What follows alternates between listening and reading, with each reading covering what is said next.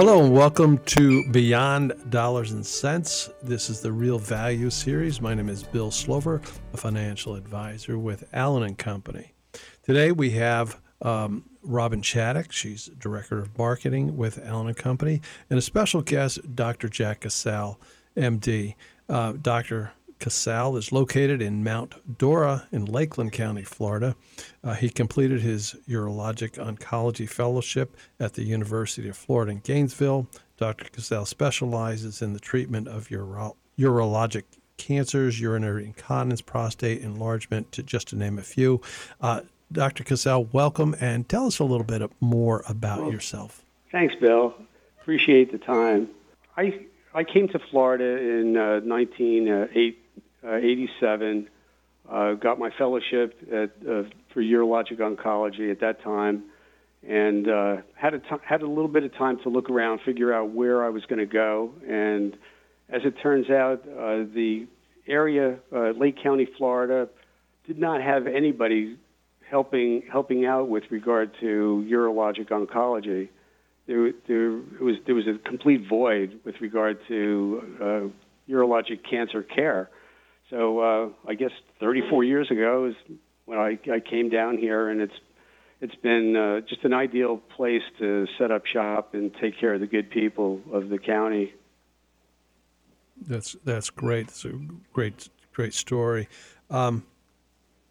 So with September being Prostate Cancer Awareness Month, let's start with what you think every man should be aware of, and if you'll touch on some of those points. Sure. Well, obviously there are some cancers that are unique to men. Prostate is one of them, and prostate cancer is the second biggest cancer killer for men. And it kind of goes back and forth. It's lung as being the number one cancer death, malignancy, and colon and prostate kind of toss it back and forth. But despite all of our efforts and early diagnosis, there's still a huge number of people, men that succumb to this disease. And unfortunately, the thought remains, as it had in the 1960s, that, prostate cancer is a slow-growing disease and you'll die of something else.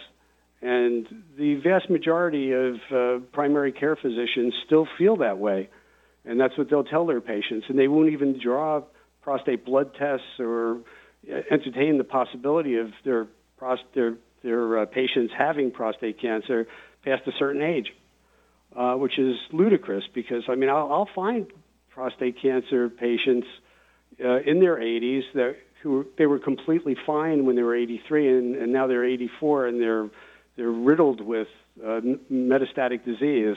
And this obviously could have been avoided had they been diagnosed 2 or 3 years before. So it's really important for men, and I think that the problem is the thought of, the doctor's going to put his finger up my butt, and that's something that no man really wants to happen. You don't even have to start like that. If a guy's 50, start getting the PSA blood tests, just to have a big trail of numbers so that we can see your PSA is going to go up well before your prostate gets a bump on it. So if you have a stable, low PSA and then all of a sudden it goes up 30 or 40%, then there's cause for further to delve into it and make sure that you're okay. And so that's the thing. The primary care physicians need to be doing the prostate blood test. And can I ask a question? Does that, you're saying it should start in the 50s, or should it start before then? Yeah, and that's stratified according to family history and race. Black guys get just about twice as much prostate cancer as white guys. And if you have a family history, you should be getting your PSA at 40, not 50. And as far as the black guys need to be doing it at 40. If they have a family history, 35. Okay, so it is fairly early then, in terms of Yeah. being preventative about this. Yeah, absolutely. And it's interestingly, if you take a black male from Africa, in Africa, prostate cancer is unheard of. You know, what happens if you take a black male and bring him to America? What happens? Question.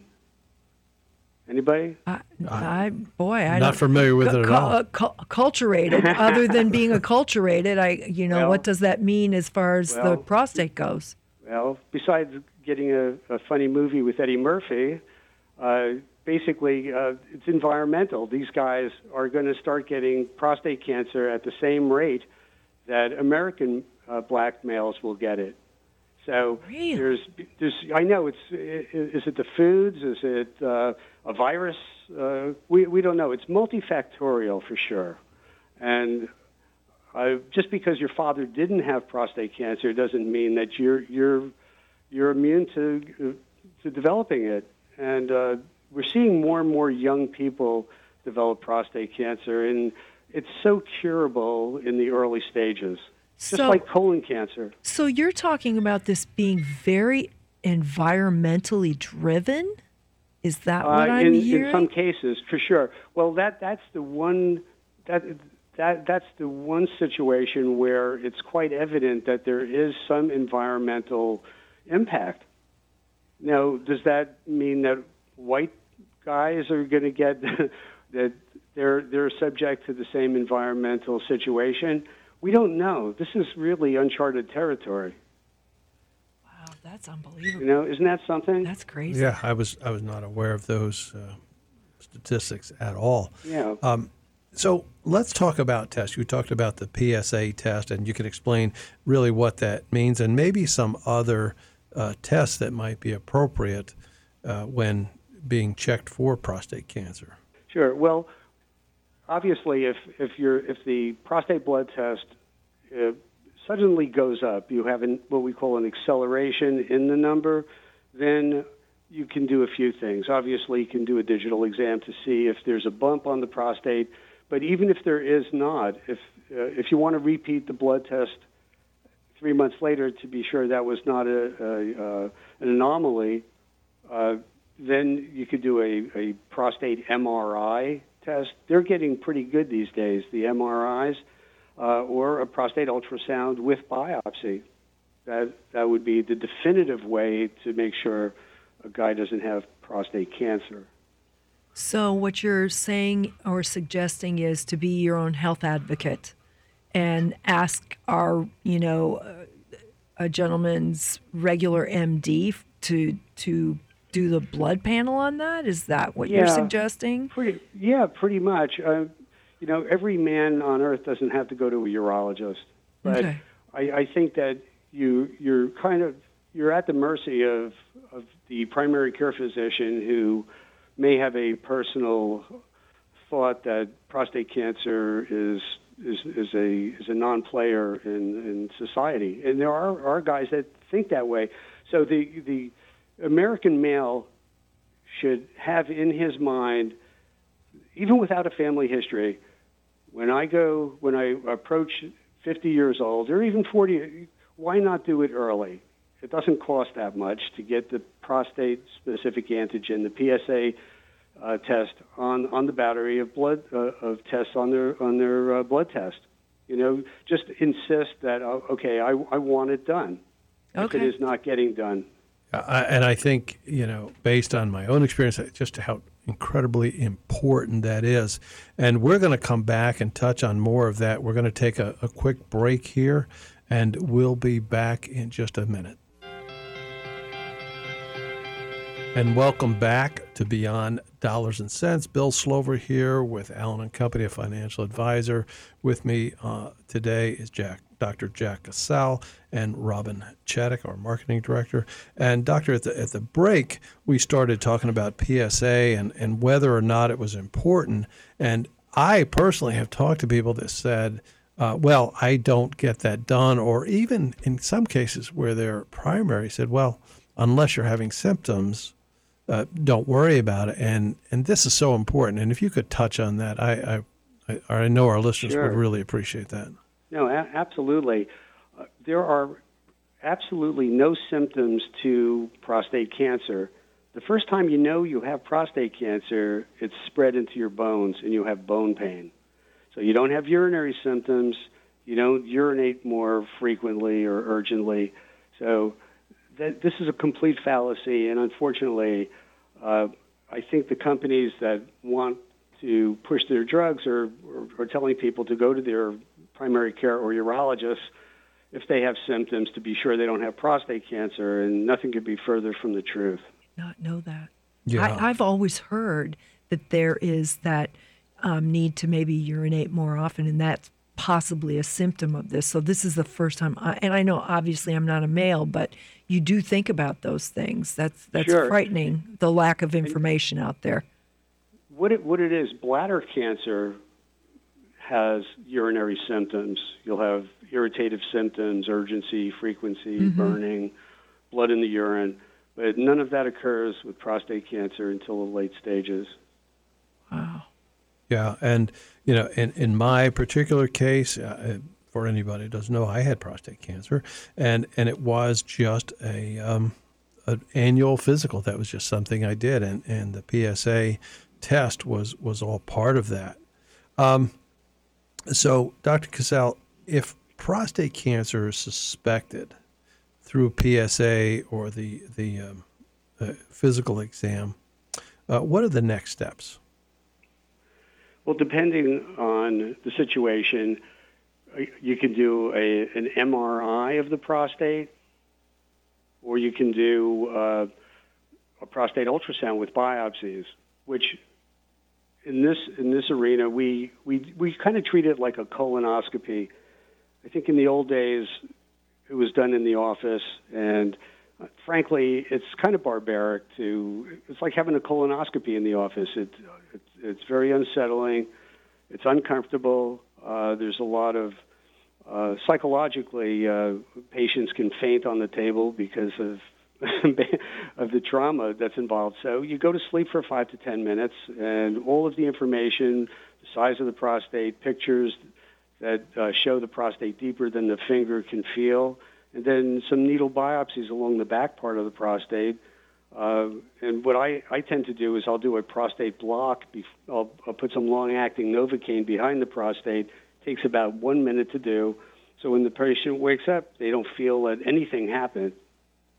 And that's kind of, I think, what most urologists are starting to do these days. It's the more humane way to do it. And then you can assure your patient, yeah, we got your biopsies back, and, your prostate, the larger your prostate is, the higher the PSA can be. And we have a volume number, and we can figure what the expected PSA is from a prostate that size. And the person, if they don't have cancer, can be followed with a lot more just intelligent decision-making at that point. Decision-making in terms of their treatments? Yeah, just to say, okay, well, your PSA was 5, but your prostate was 50 cc volume, so your expected PSA can be anywhere from 5 to 7.5. So we will expect that you will accelerate a little bit more. Your PSA might go up, 50% over the next few years, and that doesn't mean that you're developing prostate cancer. You're just perhaps coming up to snuff. Your prostate is starting to make a little bit more of this PSA enzyme that it hadn't been before. Does that make sense? It does, yeah. I have a question. Do you Sure. just mentioned that the treatment is traumatizing in terms of, testing. Do you think that prohibits people from going and Yes. getting checked? I mean, Yes. if you had to, put it on a scale of 1 to 10, where would you rank that? I've heard it's like this, so I'm not, I don't feel anything, I'm not going. Where would you? I mean, I think it could be pretty close to a 10. I've had prostate ultrasound and biopsies myself under local anesthesia, and kind of knowing what was going on, it was not a benefit to me by any means. But certainly if you go through it once and it hurts because the local anesthetic didn't work properly, which is not a rare occurrence, you're not going to do it again. Wow. You know, and that may provide for a late diagnosis if you have to have a second biopsy. So sure, there should not be any fear for. It's embarrassing. It's traumatizing to get a prostate ultrasound and biopsy awake. Wow. Yeah, and on the issue, so if prostate cancer, it's determined through biopsy, any other testing. Where do you typically go from there with a patient? Okay, again, it's very individualized. It's not really a cookbook. Depending on if someone has prostate cancer, you have to look to see how old is the patient, what does the cancer look like under the microscope, is it an aggressive type? Is there a lot of cancer? Does it appear that it might be at a later stage than just localized? Does it look like the cancer might be trying to get through the prostate? It depends if the patient is sexually active, if the patient's 85 or is he 55. So there's a lot of ifs and ands, and the urologist needs to be able to just lay it out there and say, okay, you're 40 years old. I mean, you have your whole life ahead of you. You don't want to lose your ability to get an erection. You chance leaking urine for the rest of your life. There are many treatments now, and there are very, very very good minimally invasive treatments available. And typically the patient had two choices. And in fact, if you went to Moffitt, you have prostate cancer, you're going to be offered two things: radiation and surgery. That's it. Are you going to get an ablative treatment like the ones that I do, which we will talk about at some point soon? No, they don't offer it. The price that you pay for being cured is the possibility of leaking and being impotent. That's the way it's seen by tertiary referral center urologists. Yeah, and I wanted to go back to when if you do a biopsy and then you get a test that is either positive or negative, and we're going to take another quick break here in just a minute. But one of the things I'd like for you to address, if you could, was the genomic testing that's done in addition to the initial biopsy. So we're going to go ahead and take just a couple-minute break here, and then I'd like to touch on that if that's all right with you. Great. All right. Thanks. We'll be right back. All right, and we are back with Beyond Dollars and Cents. With me in the studio today is Robin Chaddock, our Director of Marketing, and Dr. Jack Cassell. Dr. Cassell, we left off when we were talking about, I wanted to talk about genomic testing when you have a biopsy done, and if you could explain what that is and really what the importance of that would be. Sure. Generally speaking, when you get a prostate biopsy, the pathologist is going to look at the specimen, and the first thing that he says is, yes, it's cancer, or no, it is not cancer. And if he says it's cancer, then he looks a little further, and he looks under the microscope to see the different cellular characteristics to say whether or not it looks aggressive or not aggressive.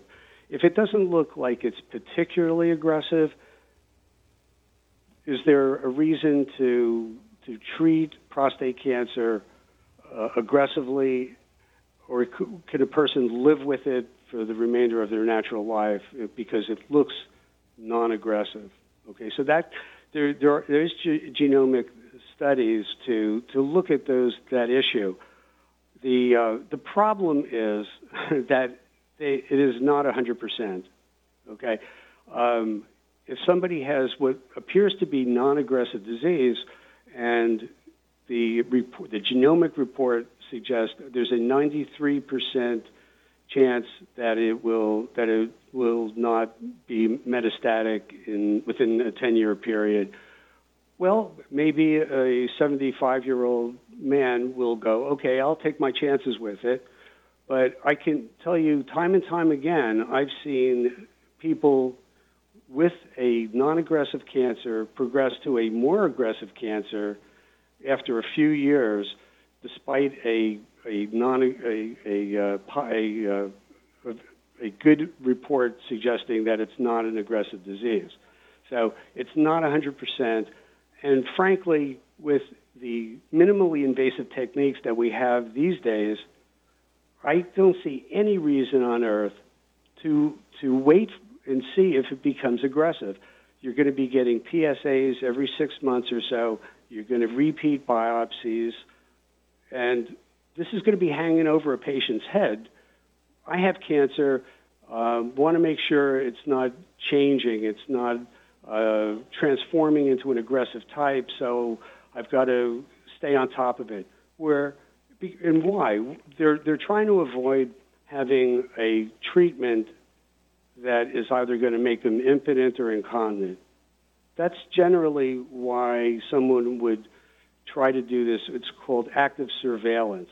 Active surveillance is looking and just staying on top of it. You don't have to do anything right now, but there's a chance that it's going to start popping anytime. So with HIFU or cryoablation or something that does not cause any of these sequelae, these complications from treatment, why sit on it? Yeah, and I'm in agreement with you on that. Of course, depending on your age, I suppose. But so let's talk about the different treatment options that are available, and whether you're in favor of them or not. The different treatment options are available, and what's involved with those treatments. Sure. Yeah. Well, again, traditionally, we had radiation or surgery. Surgery has changed.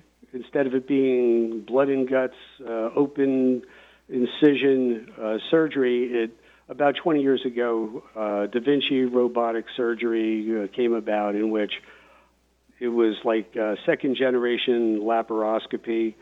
There are just a few little portholes, and the surgeon is looking inside, and basically, I can tell you right now, it's the same operation. It's just that there's smaller incisions. So you're still taking a prostate out and having to reassemble the bladder to the sphincter, and so it's still wrought with danger and intrigue. Okay, radiation is the other way. It's either radiation or surgery in most camps.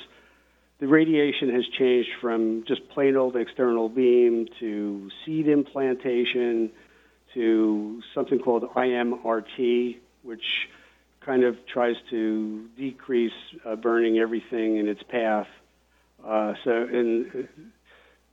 So basically, radiation morphs, and as soon as the 10-year, 15-year data comes out, then they develop a new way to sell it. So I'm not a radiation fan. There is a role for it, and we can discuss that later on. But I did radical prostatectomy for about 20 years, and took care of well over 1,000 men in that regard. And I think that it's a better way to go than radiation. Surgery is an art form where you look and you touch and you see, and it's basically the cure rates are higher than with radiation. I like ablative treatments where you can destroy tissue, and you can do that with cold, and you can do that with heat. And either way, it's much less traumatic. It's an outpatient procedure with either of those therapies, and we can talk to you about them. And the other ways to go, besides active surveillance, is hormonal therapy. An 85-year-old non-sexually active guy, we can just basically use pulse therapy, give some hormones, withdraw therapy for 3 months, give a little bit more, and we can actually put the cancer on a back burner for many years to come. So depending on the patient and his lifestyle and his general overall medical condition, it's really a very individualized decision. Yeah, it's certainly a lot more options available today than we had even a decade ago. So, and speaking of those treatments, you have discussions with your patients, and what are the main things that you focus on when determining the best course of treatment for that individual? I kind of eyeball the whole situation, and it all depends on what the patient wants. You can put out like all of the therapies I mentioned, and just kind of get an idea of where they're at, what they want done. Do they want anything done? Do they basically is their sex life more important than even life itself? Some people will not do anything in order to maintain their sex life during the remainder of their life. So it really depends on, and basically you don't know what you really don't know what they're thinking about until you actually have this conversation. Yeah, and it's a difficult decision, I know. And one of the procedures that you utilize is called HIFU, which is, I believe it's high intensity focus ultrasound. And we're going to take one more break, and we come back from that break. I'd really like to talk a little more at length about that procedure. So we will be right back. Thank you. And we are back with Beyond Dollars and Cents. And again, with me today in the studio is Robin Chaddock, our Director of Marketing, and Dr. Jack Casale. And Doctor, before we went on break, I talked about a procedure called HIFU, which is an acronym for High Intensity Focus Ultrasound. This was fascinating to me, and I know that you use this in your practice. And if you could explain how that is done and the efficacy of that, I'm sure our listeners who have an interest in this would really love to hear it. Okay, sure. It's really the most exciting treatment for prostate cancer ever. It is actually less invasive than getting the prostate biopsies. And there's almost no incidence of impotence, incontinence, or downtime. A patient can get up and just about do anything but horseback ride the next day. Oh, understandable. Yeah. Wow. I had a patient who actually got in his jet ski, and he actually had to come back to me to have a catheter placed. But he didn't bleed. There's no bleeding. Hemodynamically, patients are basically just have anesthesia for a period of time, and you wake up and no blood loss, no pain. It's really magic. And I've been doing HIFU for about 15 years now. When it was not FDA approved, we were going to other countries, Dominican Republic, Mexico, Bahamas, and I would bring my patients. They'd meet me at the office, and we'd ride down to the airport together and on a Friday, and we'd come back on a Sunday, get it done. But for the last 7 years, it's been FDA approved. And as of this January, it's going to be reimbursed by Medicare. So there's no reason for anybody to be doing active surveillance or contemplating the other two traditional modalities without at least looking at HIFU. Basically, it's a little transducer that goes in the rectum, and it does a couple things. It has an ultrasound mode, and it looks at the prostate just like the ultrasound would for a biopsy for about 3 seconds, and you basically plan out what part of the prostate you want destroyed, and it's done with heat. For 3 seconds, a high-intensity focused beam of ultrasound will come back out and kill a piece of prostate the size of a grain of rice. Now, the rectum is not hurt. It's kind of like if you had a magnifying glass and you went outside and you burned a piece of paper. The beam is not hot near the magnifying glass, but there's a focal point, and that's what HIFU does. The whole thing is in the planning. You plan to kill either a little piece of prostate, maybe one biopsy was positive. You go there with a large margin, and you would just kill that area, treat it, heat it, or you would the entire prostate. And you can get within a millimeter of the neurovascular bundles on either side, which aid in which cause the erection.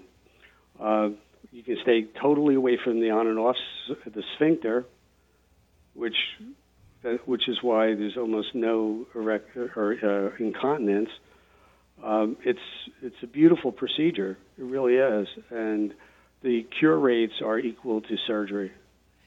Is this considered an outpatient surgery procedure? It's absolutely.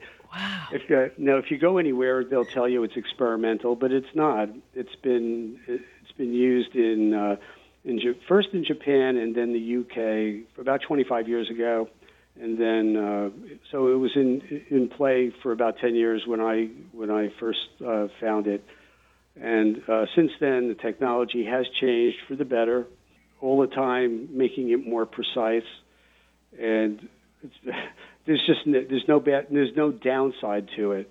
When you found this procedure, how many other physicians, urologists, would you say were using this in our country and probably doing the same thing you were doing, going somewhere we kind of else? knew each other because we would all kind of we would go to. Actually, some of the guys from the West Coast would go to Toronto to get it done, but in Florida and generally, I think the Northeast even, they would all come to Mexico or so we'd all know each other, kind of, and then we would have yearly meetings. There was maybe the last time we had a meeting pre-COVID, there was about 35 of us. Wow. And there's a handful in Florida. There's about three, 4 guys in Florida, and it's just so in this whole country, you're saying that there's approximately 35 specialists who are doing this procedure that has such a outstanding high cure rate, is not a shaming process, and there's no downtime, and there's only 35 of you. Right. Now, it's a very, very technically difficult thing to do, and a lot of guys don't want to start over. A lot of urologists have an interest in a radiation center, and a lot of urologists are robot trained, and they just don't want to start at the bottom of the scrotum pole again. For lack of a better way to define. Great analogy. Thank you for sharing. Quite a visual at that. You didn't need to add that part. Oh. So, I mean, I'm serious. It's unfortunate, but that's the truth. And but they're going to have to, because it's patient driven. Yeah. And if they're not, I don't want to do surgery because I want to do HIFU. And all of a sudden, they're going to go, well, yeah, maybe I should get proctored. And that's kind of what I do. Is I had proctored urologists. I have not proctored anybody in about 3 years. They just don't. There's no interest, but there will be in January when their patients decide that that's what they want to do. Mm-hmm.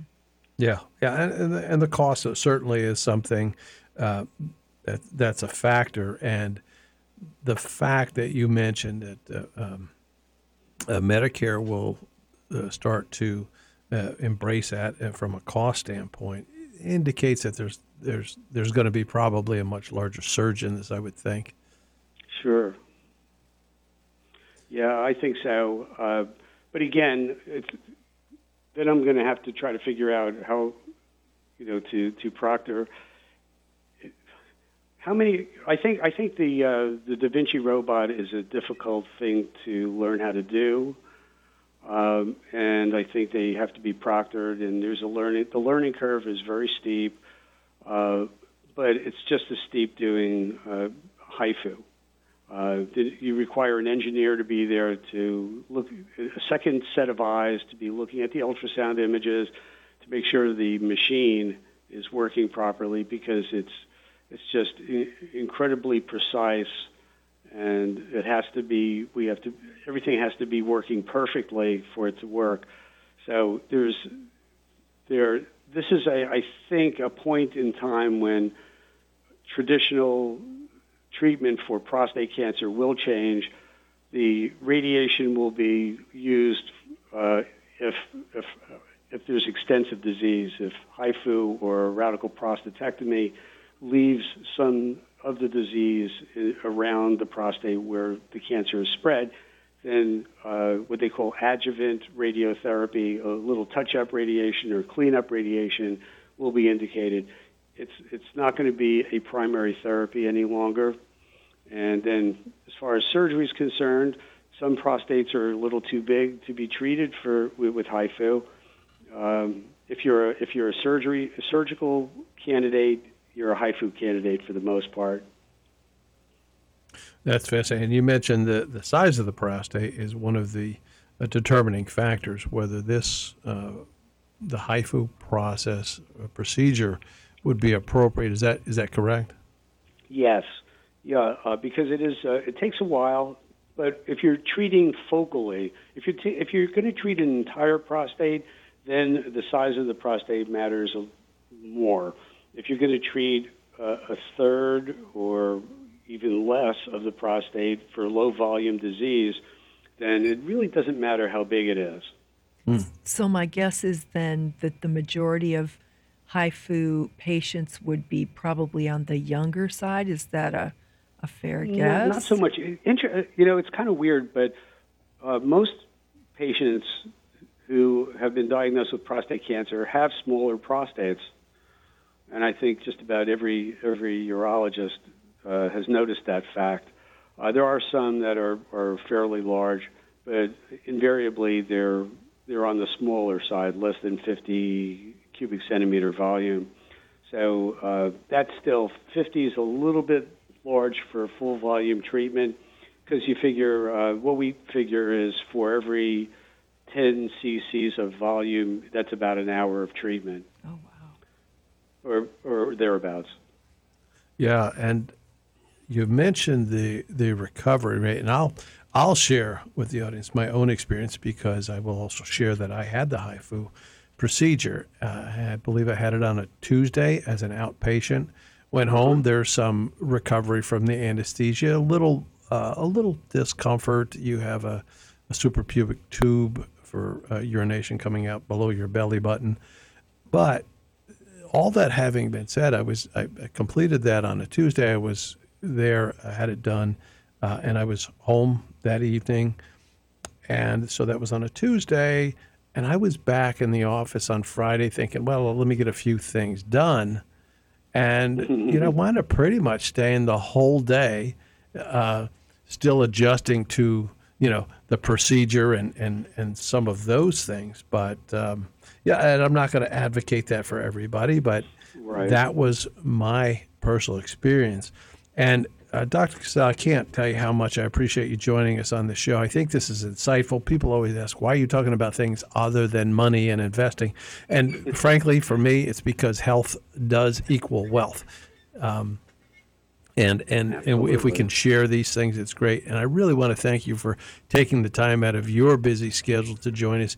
And we will share this with a lot of people, and it will make a difference. And also, so you know, one of your patients that I had referred to is extremely pleased. So that's great.